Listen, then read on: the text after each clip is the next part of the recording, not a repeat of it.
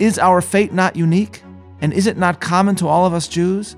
Has not the time come to convert Jewish solidarity from a Gentile myth into a Jewish reality? So big an S. And solidarity is what Moses sought. Welcome to Bible 365, Episode 50, Reuben, God, and Jewish Responsibility. I'm Meir Soloveichik. Let us speak of Milt Rubenfeld. An American Jew from Peekskill, New York, he had the distinction of serving as a pilot in World War II in several different capacities. He had wished to fight the Nazis, but America originally was not yet in the war, and so he started with the Royal Air Force before returning to fly and fight for the United States. After the war, Rubenfeld became one of the first pilots in the nascent Air Force of the State of Israel, and his own story embodies, in both an amusing and inspiring way, how he and others answered a question asked by Moses many millennia before. As Israel approaches the Holy Land, they engage in battle with two kings, Sichon of the Amorites and Og, monarch of the Bashan. Both kings are defeated, and, with the divinely declared destination in sight, two tribes suddenly stun Moses with a request to stay right there, on the eastern side of the Jordan River. Numbers 32, verses 1, 2, 4, and 5. Now the children of Reuben and the children of Gad had a very great multitude of cattle. And when they saw the land of Yetzir and the land of Gilad, that behold, the place was a place for cattle, the children of Gad and the children of Reuben came and spoke unto Moses, to Eleazar the priest, and unto the princes of the congregation, saying, The land which the Lord conquered before the congregation of Israel is a land for cattle, and thy servants have cattle. And they said, If we have found favor in thy sight, let this land be given unto thy servants for a possession. Bring us not over the Jordan. Let us attempt, ladies and gentlemen, to imagine what must have gone through Moses' mind at this moment. And I believe that this point was said by Rabbi Moshe Lichtenstein, who heard it in turn from his mother, Dr. Tova Lichtenstein, though I'm expressing it here in my own words. Let us look at it from Moses' perspective. His deepest desire was to enter the land of Israel, a dream denied to him. The Almighty will not even accede to his plaintive plea to merely cross the Jordan and look at the land that is being bestowed to the people. He can see the land from an overlook, but he cannot ever step onto its sacred soil. And here we have two tribes who are about to realize the end goal of the Exodus, the arrival in the Promised Land. And they suddenly say, You know what? We're good, thanks. What Moses most wants and cannot have, Reuben and Gad take utterly for granted and do not appear interested. But Moses, as a leader, cannot place his personal desires at the heart of his response to them. Instead, what he utters in verse 6 are words that resound through Jewish history. And Moses said unto the children of Gad and the children of Reuben, Shall your brethren go to war, and you shall stay here? In Hebrew, Ha'achechem yavo lamilchama, v'atem teshvu po. In other words, will you let your brethren risk their lives without your own effort to preserve their well-being? Moses, in other words, accuses Gad and Reuben of lack of identification with the danger faced by the larger whole, lack of interest in the well-being of their brothers and sisters, a seeming sense of self-sufficiency. Gad and Reuben rush to assure Moses that they will fulfill their military obligation, and their promise provides context, perhaps, for why the previous passages in this portion of Numbers discuss oaths, the bond of one's word. They declare that they will first join their brethren in battle, and only after that will they return to this land on the other side of the Jordan. Note carefully their words in verse 16. And they came near unto him and said, We will build sheepfolds here for our cattle, and cities for our little ones. But we ourselves will be ready armed to go before the children of Israel, until we have brought them unto their place.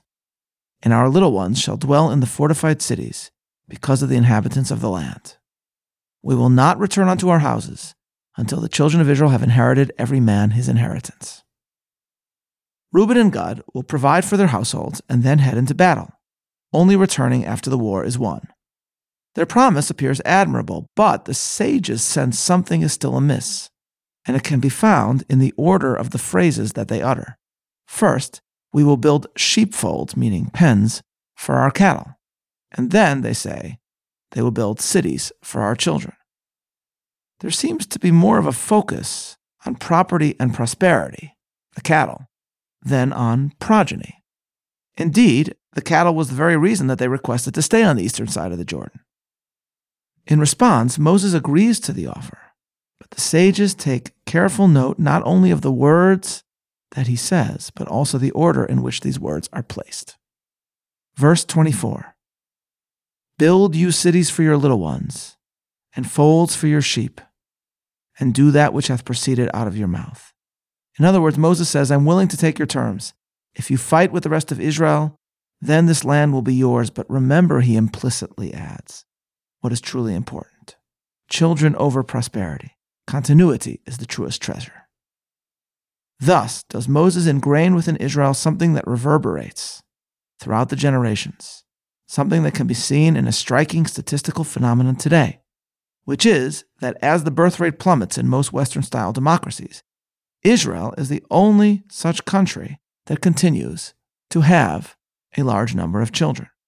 This fact has most recently attracted the attention of Ross Douthat, whose fascinating book, The Decadent Society, describes the stagnation that, he argues, Western wealth and achievement has to some extent produced.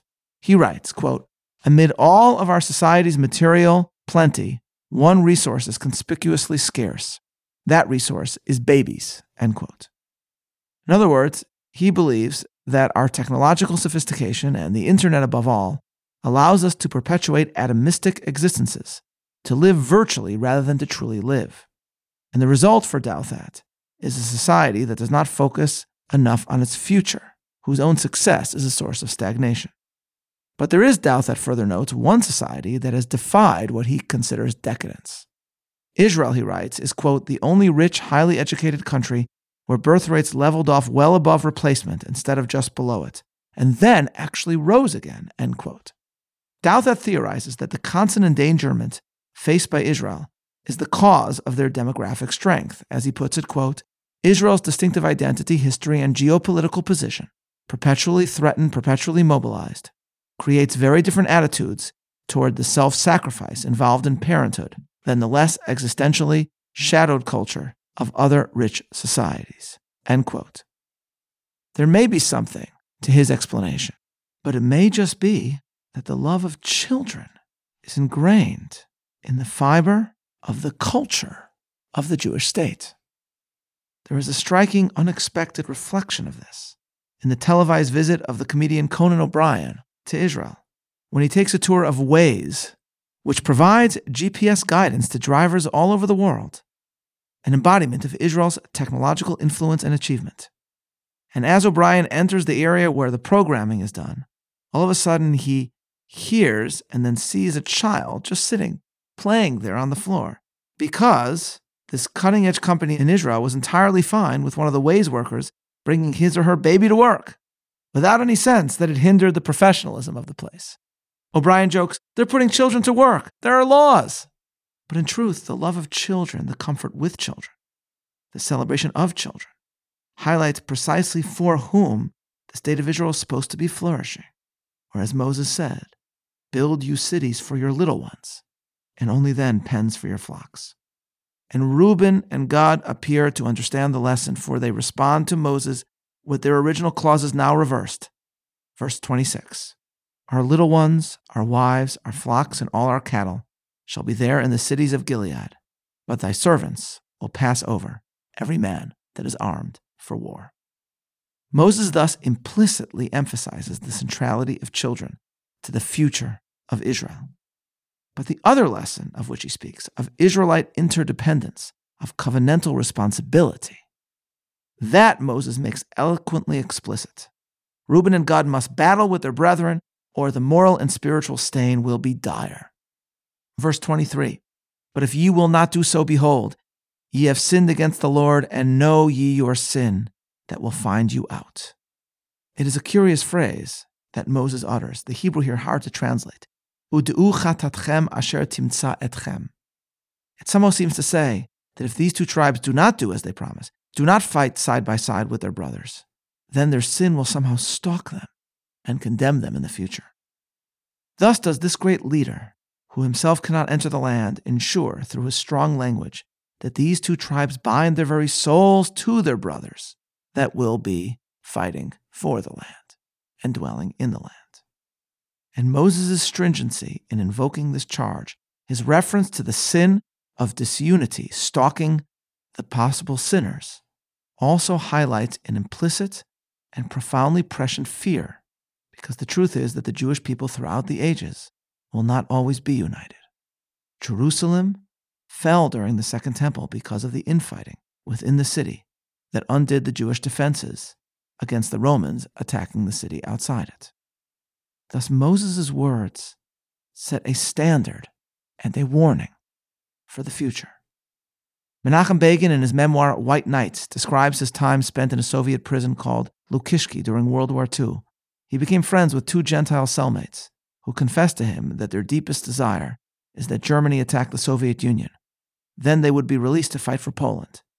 Begin also wanted to be released, but he told his cellmates that he would rather stay in prison than have the Nazis attack Russia because, as he said, quote, "I can't forget that in the event of a Russo-German war, more millions of Jews are likely to fall into the hands of Hitler," end quote. And Begin writes further, quote, "The reply of the prisoners was an explosion of wrath. 'What you have just said,' one of them said, 'sir, is most characteristic. With you people, everything is decided according to one criterion: what is good for Jews. Actually,' the prisoner continued, 'I was told long ago that there is solidarity among all Jews, but you have given me confirmation that you people guard your solidarity under all circumstances, even in prison.'" That's what he says to Menachem Begin. And Begin then reflects in part as follows, quote, "What was there for me to reply to their contentions? They both spoke of Jewish solidarity as if it were a crime, as if they were talking about a conspiracy, something evil. For heaven's sake," writes Begin, "I thought to myself, what have the Jews not done to prove that they do not stick together? The divisions among the Jews, the multiplicity of their parties and their trends are proverbial." Begin further adds, "and all to no purpose. The fictitious Jewish solidarity exists and will always exist in the minds of others. And if this is the case, I ask myself," writes Begin, "has the time not come to strip it of the slur of a crime, the accusation of a conspiracy? Is our fate not unique? And is it not common to all of us Jews?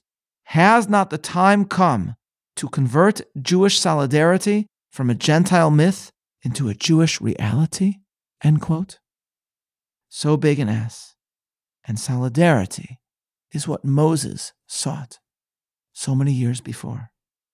In these actions on the eastern bank of the Jordan, Moses sets the stage for the way that Jews were called to feel bound to one another. But the final act of Moses' tale here is yet to come. As he bequeaths the land to these two tribes, Moses suddenly adds half of another tribe. Verse 33, "And Moses gave unto them, to the children of Gad and Reuben, and unto half the tribe of Manasseh, the son of Joseph, the kingdom of Sichon, king of the Amorites, and the kingdom of Og, king of the Bashan." Where did Manasseh come from?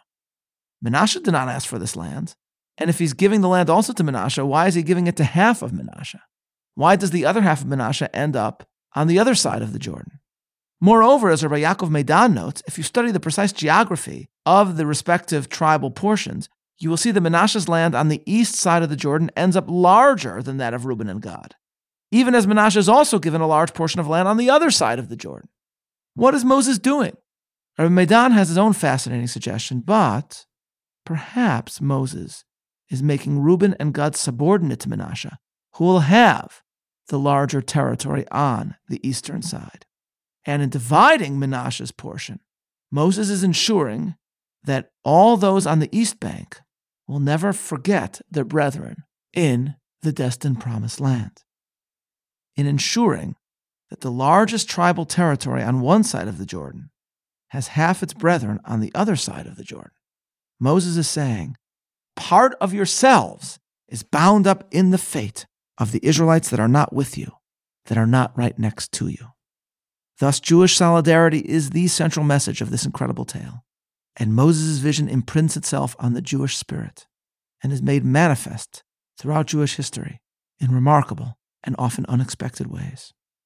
Many of you have seen the documentary Above and Beyond, which is about the origins of the Israeli Air Force. It describes how many, if not most, of the first pilots of Israel were not Israelis. We are told of Jews from America, Canada, South Africa, who were trained during World War II to fly and who signed up then to serve in the Air Force of the nascent Jewish state. One of these men was Milt Reubenfeld. On his first mission, Reubenfeld was shot down over the Mediterranean, and he swam ashore. The problem, the documentary tells us, was that the Israeli Air Force had not only been kept as a secret from the enemies of Israel, it was also something that was not known about by many Israelis.